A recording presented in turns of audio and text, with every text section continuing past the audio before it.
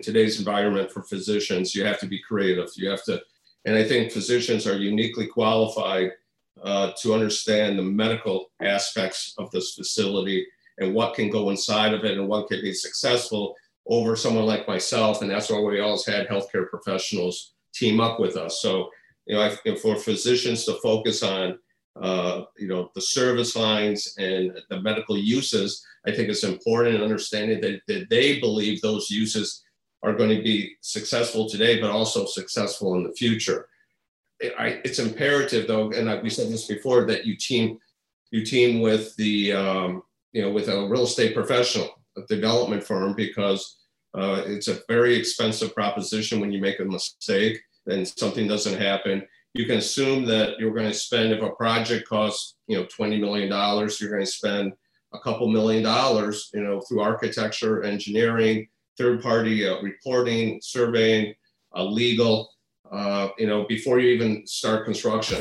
This is the Providers, Properties, and Performance Podcast, the podcast that brings together leaders in healthcare and investment real estate to consider the possibilities and future at the intersection of practicing medicine and healthcare real estate investment returns. Welcome to the Providers, Properties, and Performance Podcast. I am your host, Tricia Talbot. As a healthcare real estate advisor to providers and investors, the best solutions occur when the two collaborate together as partners in delivering better patient care. Providers can deliver care to their patients when and where they need it, and investors realize the returns to build and manage facilities. We explore changes in medicine and wellness, the future of healthcare, and using real estate as a strategic and financial tool.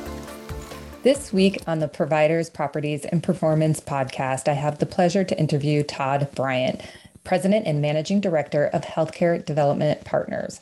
Todd entered the healthcare real estate market in its infancy and is still delivering projects to the market based on the current real estate needs of various healthcare service lines to deliver care. Join me as we listen to his story.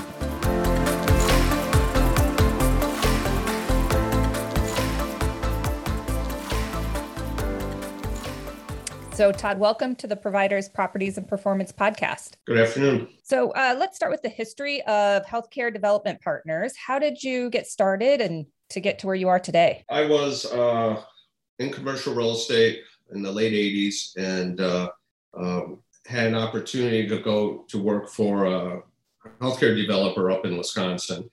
I spent a couple years with him, and then the recession hit, and I stayed in healthcare. I started Healthcare Development Partners in 1992, and we're going to, next year we'll be 30 years old. And what are some of the biggest changes you've seen? I mean, you've been in healthcare real estate for quite a long time, from, where it started and kind of where it is right now. Yeah, it's a lot more sophisticated, I guess. But when we started in the 90s, I think, our clients were all hospitals or healthcare systems. On budget, on time was a big deal back then. A lot of people had a hard time achieving that. And so, guaranteeing a timeline and a budget was a big value proposition for our clients and our projects. I think today that, that's an expected outcome pretty much. And, the level of sophistication at the healthcare system and hospital level is much greater. Our projects have changed a lot too. We do a much more integrated facility today than we did back then, where we had individual physician suites and some hospital space. Now it's really more of an integrated outpatient facility, and that's come a long ways. Yeah, I think outpatient is where a lot of this is going. So what made you decide to go into commercial real estate in the healthcare real estate space? Was it just your first job got you there and you got hooked? No. So I worked for, I'm from the Midwest. I went to Madison. I came to Chicago. I wanted to be in real estate. I started in investment banking and, really to get to the real estate company I wanted to. There was a company back then called Equitech. They were out of San Francisco. They were a syndicator. Back then, there were tax strategies that were pretty attractive to investors. And so when we were part of that, there were a number of commercial downtown office buildings in Chicago I was involved in. And then I started looking at doing my own projects in and around Chicago. I got into the healthcare field basically, to get more experience in development. I was, in my early 20s. and the lenders were looking for me to have more experience. My projects were getting larger. And so the idea was to go up to Milwaukee, work there for 2 years, come back and build downtown, office buildings. And then that recession hit. And I sort of got stuck in healthcare. The commercial real estate office market basically collapsed for, a number of years. And it was very fortuitous because that, healthcare real estate is not as cyclical as a number of other sectors in real estate. So I'm very blessed to have that. I worked as a minority partner for another firm, and then again started Healthcare Development Partners in 1992. Basically it's we've watched the business continue to grow. I think I remember the first BOMA conference, there was probably 30 people there, and now they have them all over the country and multiple locations, and so the industry just has exploded and it's changed, and we're excited about the future. That's great. So HDP leadership includes both real estate and healthcare professionals. So how do you think this expertise working together strategically helps you?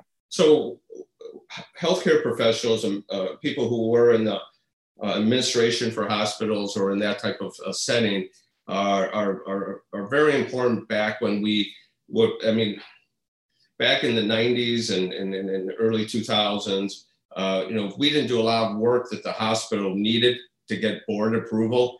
These projects would, sit on the drawing boards for a long time. And so, we did incremental revenue assessment, utilization analysis. We did all this in-house and provide that to the hospital, at no cost to get us closer to starting our project. We only make money when we build projects, turn a shovel of dirt. And so hospital administrators really spoke that language.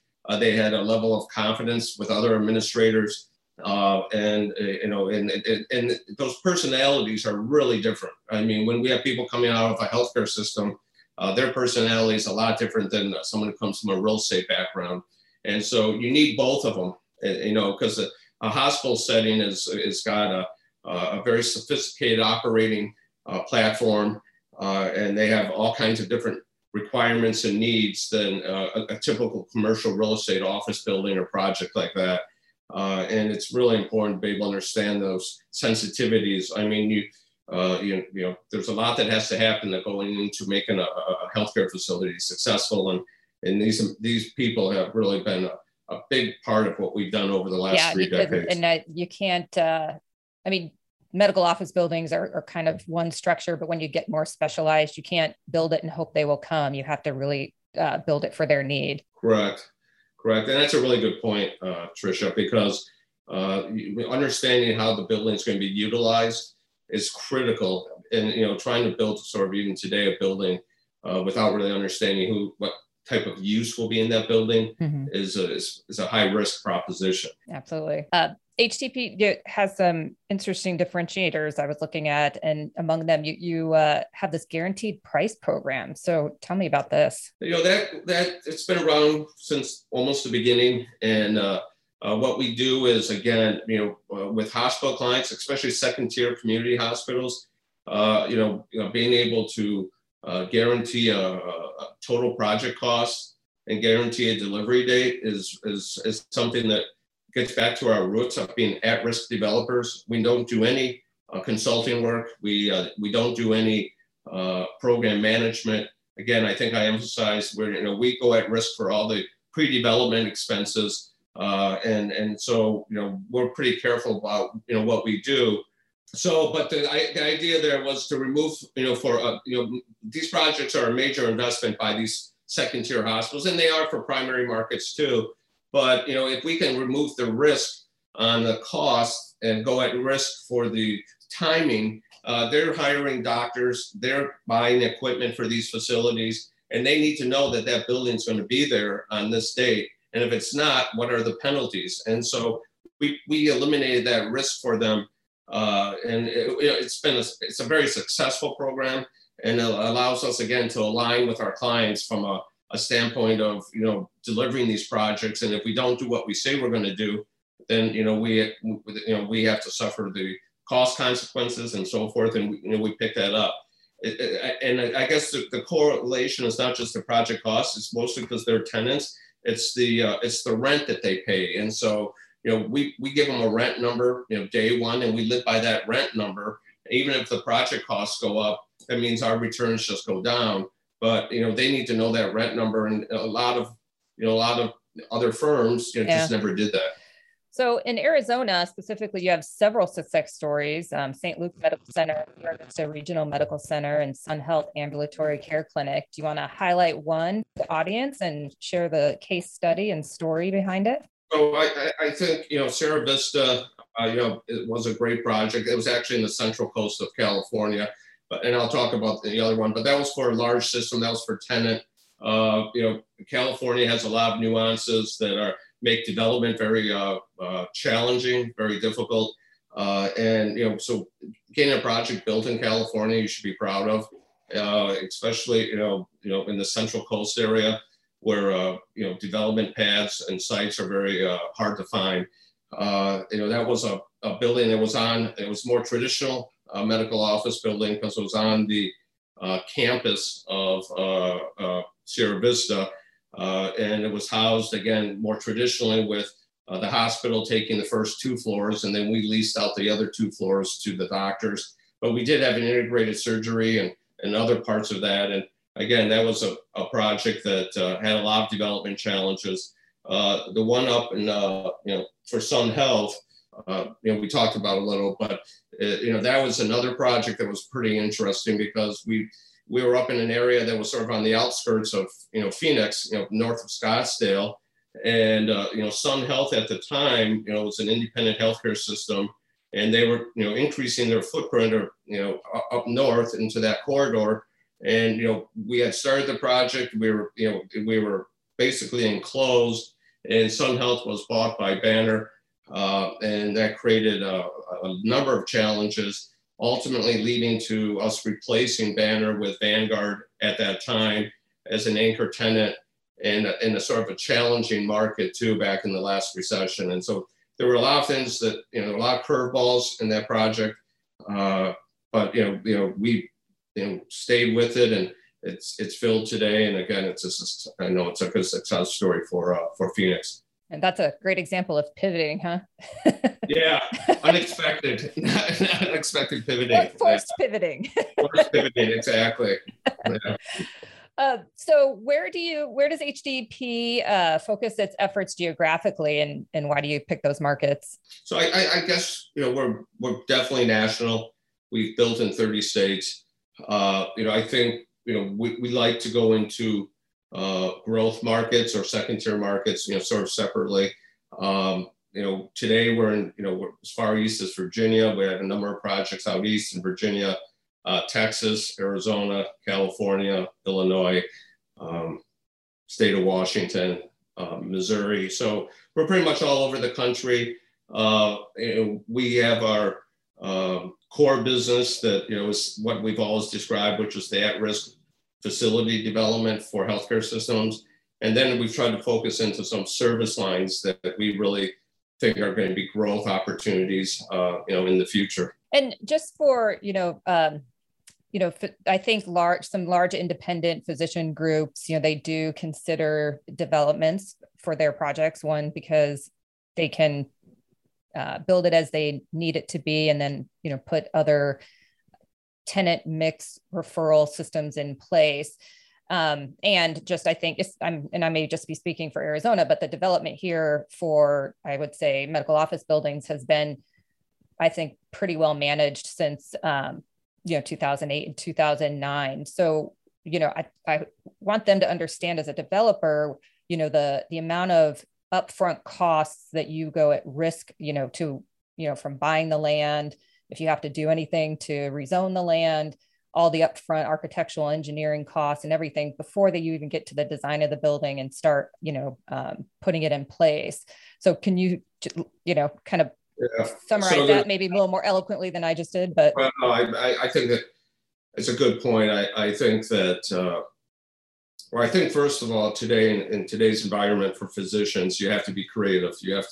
And I think physicians are uniquely qualified to understand the medical aspects of this facility and what can go inside of it and what can be successful over someone like myself. And that's why we always had healthcare professionals team up with us. So, for physicians to focus on, the service lines and the medical uses, I think it's important in understanding that they believe those uses are going to be successful today, but also successful in the future. It's imperative, though, and you said this before, that you team with the with a real estate professional, a development firm, because it's a very expensive proposition when you make a mistake and something doesn't happen. You can assume that you're going to spend, if a project costs $20 million, you're going to spend a couple $1 million, through architecture, engineering, third-party reporting, surveying, legal. Before you even start construction. And then oftentimes, you're not going to be able to open a loan until you have a lot of these items in place, because a lender is going to want to know what the project's going to cost, and you can't tell them what's going to cost until you have production drawings and you take it out. And so it's a big proposition. I think it's a good opportunity for physicians to be able to, create additional value based on what they do for their career if they're careful. I mean, I think we see a lot of unsuccessful physician-based facilities that just weren't well planned or weren't well thought out. I think people really don't understand that process. But as much as I think physicians need real estate professionals, we need physicians to put that together. So if a physician group comes to you and they want a little bit of the economic benefit, do you have programs in place, for limited partnerships of the physicians? If they bring if they're coming to you, almost, I would say maybe a build to suit with a little bit of, extra space. And they obviously sign a long-term lease. Have you done that in the past? Yeah, we've done a lot of that. I mean, I would even take it a step further. If there's anyone who listens to this and wants to get advice from us, we're happy to talk. We're happy to give them a financial pro forma. We're happy to talk about what we think of the project and the likelihood for success. And we do that at no cost. I mean, we also are well capitalized, so we can put up the equity for the facility. We do form joint ventures with physicians and physician groups. Have done that numerous occasions. And again, we're not consultants. So when someone calls us, we give, our advice and what we think. And we're pretty candid about it because, we want to be careful with our time too. So we'll give you a pretty honest answer on what we think. And if there's an opportunity to work together, we love that opportunity. So I want to move on to, your work in behavioral health. So, one of your missions you stated is excellence in behavioral health. So how many facilities are you currently working on? And do you feel that they're even remotely keeping up with the demand? Behavioral health is something we looked at about 5 years ago with a couple other service lines, and spent a lot of time doing a couple things. One was working to get an exclusive joint venture with an operator that we really would feel comfortable with, moving forward with an exclusive JV relationship. And so we have that relationship with a firm called Signet. They're out of Dallas, Texas. They currently operate 80 facilities. We're planning to do, start construction on 4 in the next year, 2 in Texas, 1 in Kansas City, 1 in Indianapolis. Our idea is, we're looking to build, these facilities, in markets where we can either, we have a prototype that took about, 15 months, 16 months to develop. And it allows us to either build basically a 50-bed facility, but then it's expandable to 100 beds. And so, these facilities are full-on I-rated hospitals. And so there's a lot that goes into them, a lot on the staffing and so forth. And so we tried to create some flexibility so we could go into other markets that maybe some people wouldn't necessarily go into, and get started with a smaller facility, and then be able to expand it as the demand allowed.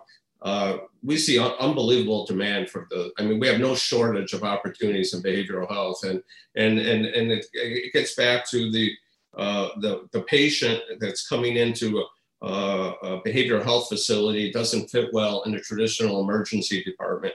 And so there's a lot of disruption for hospitals in the ED of trying to care for these patients, and having a specialized facility adjacent or close to is really, a benefit not only for the behavioral health hospital, but also for the hospital that has, much broader patient base. Yeah, no, I would agree with that. And then, your ventures seem to follow the market demand, and HDP is, going into, COVID testing labs. So tell me why you started to focus on this. Well, so we got the obvious. Yeah, well, we got into the lab business really because of the behavioral health business. And we like the lab business. We think that, some of the larger players, Quest, LabCorp, it's not a very customer-friendly service for a lot of people. And so, we looked at looking at toxicology and behavioral health and some of the other ones as a primary reason to enter this. We made that investment without knowing that COVID was around the corner, and then COVID, sort of came upon us, and it's, the COVID testing we see is very robust right now, but probably will have some element of that going forward. Certainly with our, senior housing operators and skilled nursing operators and so forth. And so, that business line that we're looking to expand nationally. I'll mention we're very interested in acquisition of existing labs to support our demand, or opportunities to develop new labs. So, to all the physicians or anyone else out there who may think that there's an opportunity for the lab business, let Tricia know and let us know, and we'd love to talk to you about it, because we see this staying here for the long term. We have a lot of relationships too with smaller community hospitals, hundreds, almost 1,000. And so we'd look to also capture some of that.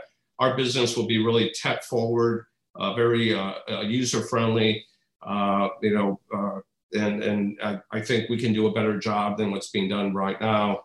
And we hope to consolidate this in the lab industry in the same way we've done in some other service lines in healthcare. When I have this question, and I would think that, your approach has always been so sound that the pandemic hasn't affected you, but has the pandemic affected your approach to pursuing opportunities, or is it always the same, Well, I think, so the biggest issue is we have second quarter of 20, we had $300 million of projects coming out of the ground, and or about to come out of the ground in some form or fashion. We got about half of those going, and then we sort of froze up in financing lenders, especially in the long-term care senior housing type market, and so they got hit really bad. We had two big projects that we're sort of put on hold. We're getting ready to get going right now. But, that was the biggest aspect of the pandemic. I think, obviously addressing infectious disease in any healthcare facility going forward is going to be an important element. I can tell you in senior housing that, our approach in senior housing or active adult is to align with hospitals and healthcare systems. That's what we do.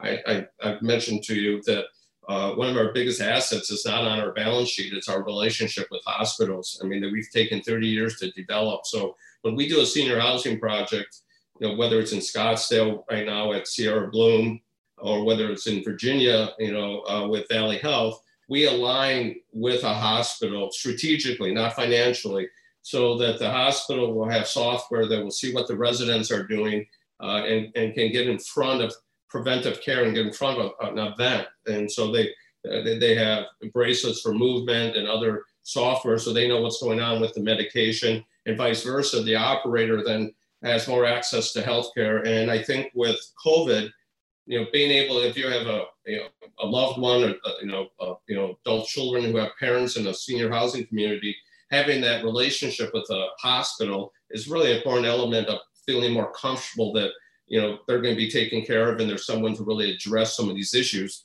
that came out of COVID. Yeah, absolutely. So in your opinion, where do you see the outlook on healthcare? Let's say maybe 12 to 18 months here, and then, maybe 3 to 5 years out. Yeah, I'm very bullish on 12 months out. I mean, I think, we all said that, there's buildings in Chicago that are office buildings that are 100 years old, and people love those buildings and they want to be in them, and they're almost as efficient as the new ones today. But in healthcare, facilities, we all said, almost every 7 to 8 years needed to be remodeled or have some piece of technology changed out, whether it's imaging or some type of surgery, OR. And so now with COVID and all this, I mean, I think it's really going to be a robust time for facility development, for new technology. I think like we talked about in senior housing, active adult, behavioral health. I mean, these are all things that have very big demand. And, the healthcare sector, healthcare real estate sector has grown so much that it's a lot more sophisticated. And for firms like us, our pipeline is full. I mean, we have, a lot of projects on the drawing boards just for the next 12 months. And I think over the next 3-5 years, it's going to really change. I mean, telehealth will go into smaller markets. That's another opportunity for physicians to, introduce more service lines in an affordable way. There's just a lot. I mean, we haven't even talked about some of the things we're doing with the group homes, small assisted living group homes and memory care, where people can't afford to have a 120-bed senior housing project.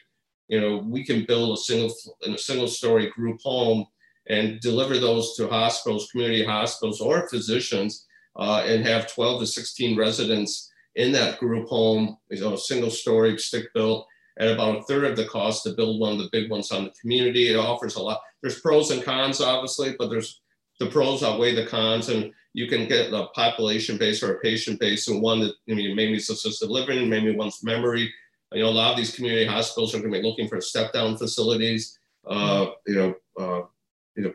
Not sick enough to stay in the hospital, but not well enough to go home, or physical rehab. And so it affords a lot of flexibility in meeting demand and at a much better cost point too. So I'm excited. Yeah. I think these healthcare ecosystems are prime where, the acute care hospital does its job, but then nearby, like you said, you have other outpatient services that help the intermediaries, and then, the full on outpatient. So I think that there's a lot of opportunity in that concept, and not just from acute care hospitals, but, cancer centers or orthopedic rehabs and stuff like that. Yeah, absolutely. I mean, all of that's good. And, we always want to bring healthcare closer to where we live. And with technology today and some of the things we're doing, we can do a lot more on an outpatient basis. And so a lot of the facility development, they may be a little smaller, but they're going to be closer to where people live, and not necessarily have to be on a hospital campus. A hospital campus is very stressful, parking structures, signing in, signing out of different. So the more that we can eliminate patients that have to go to a healthcare campus and go to an outpatient setting, the better it is for everyone, and it's lower cost of delivery too. Absolutely. All right, Todd, we're going to move into the Q&A section. So what was your first job? My first job was at Prudential Beige Investment Banking. They had Prudential had an investment banking arm. I graduated college. I had read a book, The 100 Best Companies to Work For, and in that book was Trammell Crow. And they said, if you want to be a millionaire by the age of 25, this is the company you should work for. And I wanted to be in real estate, and that sounded pretty good. And so I had 7 interviews with them. I won't name names, but I had 7. I didn't know them as well. They went on to have very good careers, and I did not get hired. And so then I went, I got a job with Prudential Beige in investment banking. I stayed there for 18 months, and got the job with Equitech after that, and got into commercial real estate. What would you be doing for a living if you weren't working in the healthcare real estate industry? Oh, that's a good question. I'm pretty competitive, so I don't know. I being a downhill skier. I mean, I would, or maybe boat racer. I don't know, but I mean, something adrenaline based. Something sort of type A. Probably not a bullfighter, but. Who are you reading or listening to right now for news, information, or inspiration? So I guess I try and find stuff that's sort of balanced. I mean, it's difficult. So on the news, I'm a big fan of David Muir on ABC. I mean, he seems to be okay. Wall Street Journal, I read that every day. And that, I do like Forbes, and that, but that's about it. I mean, as far as the information, it's hard to listen to too much of it. I mean, it's a little depressing. What is one thing you do every day for healthy self-care? Well, I do work out every day. And so that it's usually, cardio. I love cycling. So, wherever I'm in, weather permitting, do road cycling, Peloton inside. And then sometimes I go to the, to the gym, the health club. And do you feel that leaders are born or trained? I think both. I mean, I think you can have it both ways. I think it helps to have a certain, natural personality that wants you to be, in the front. But I also think that you can certainly have, training and management skills taught to you. I'm grateful for you tuning in to the Providers, Properties, and Performance podcast. If you enjoyed it, please subscribe, rate, review, and share the podcast with others. As a disclaimer, this podcast is intended for educational and entertainment purposes only and not intended for specific real estate investment advice.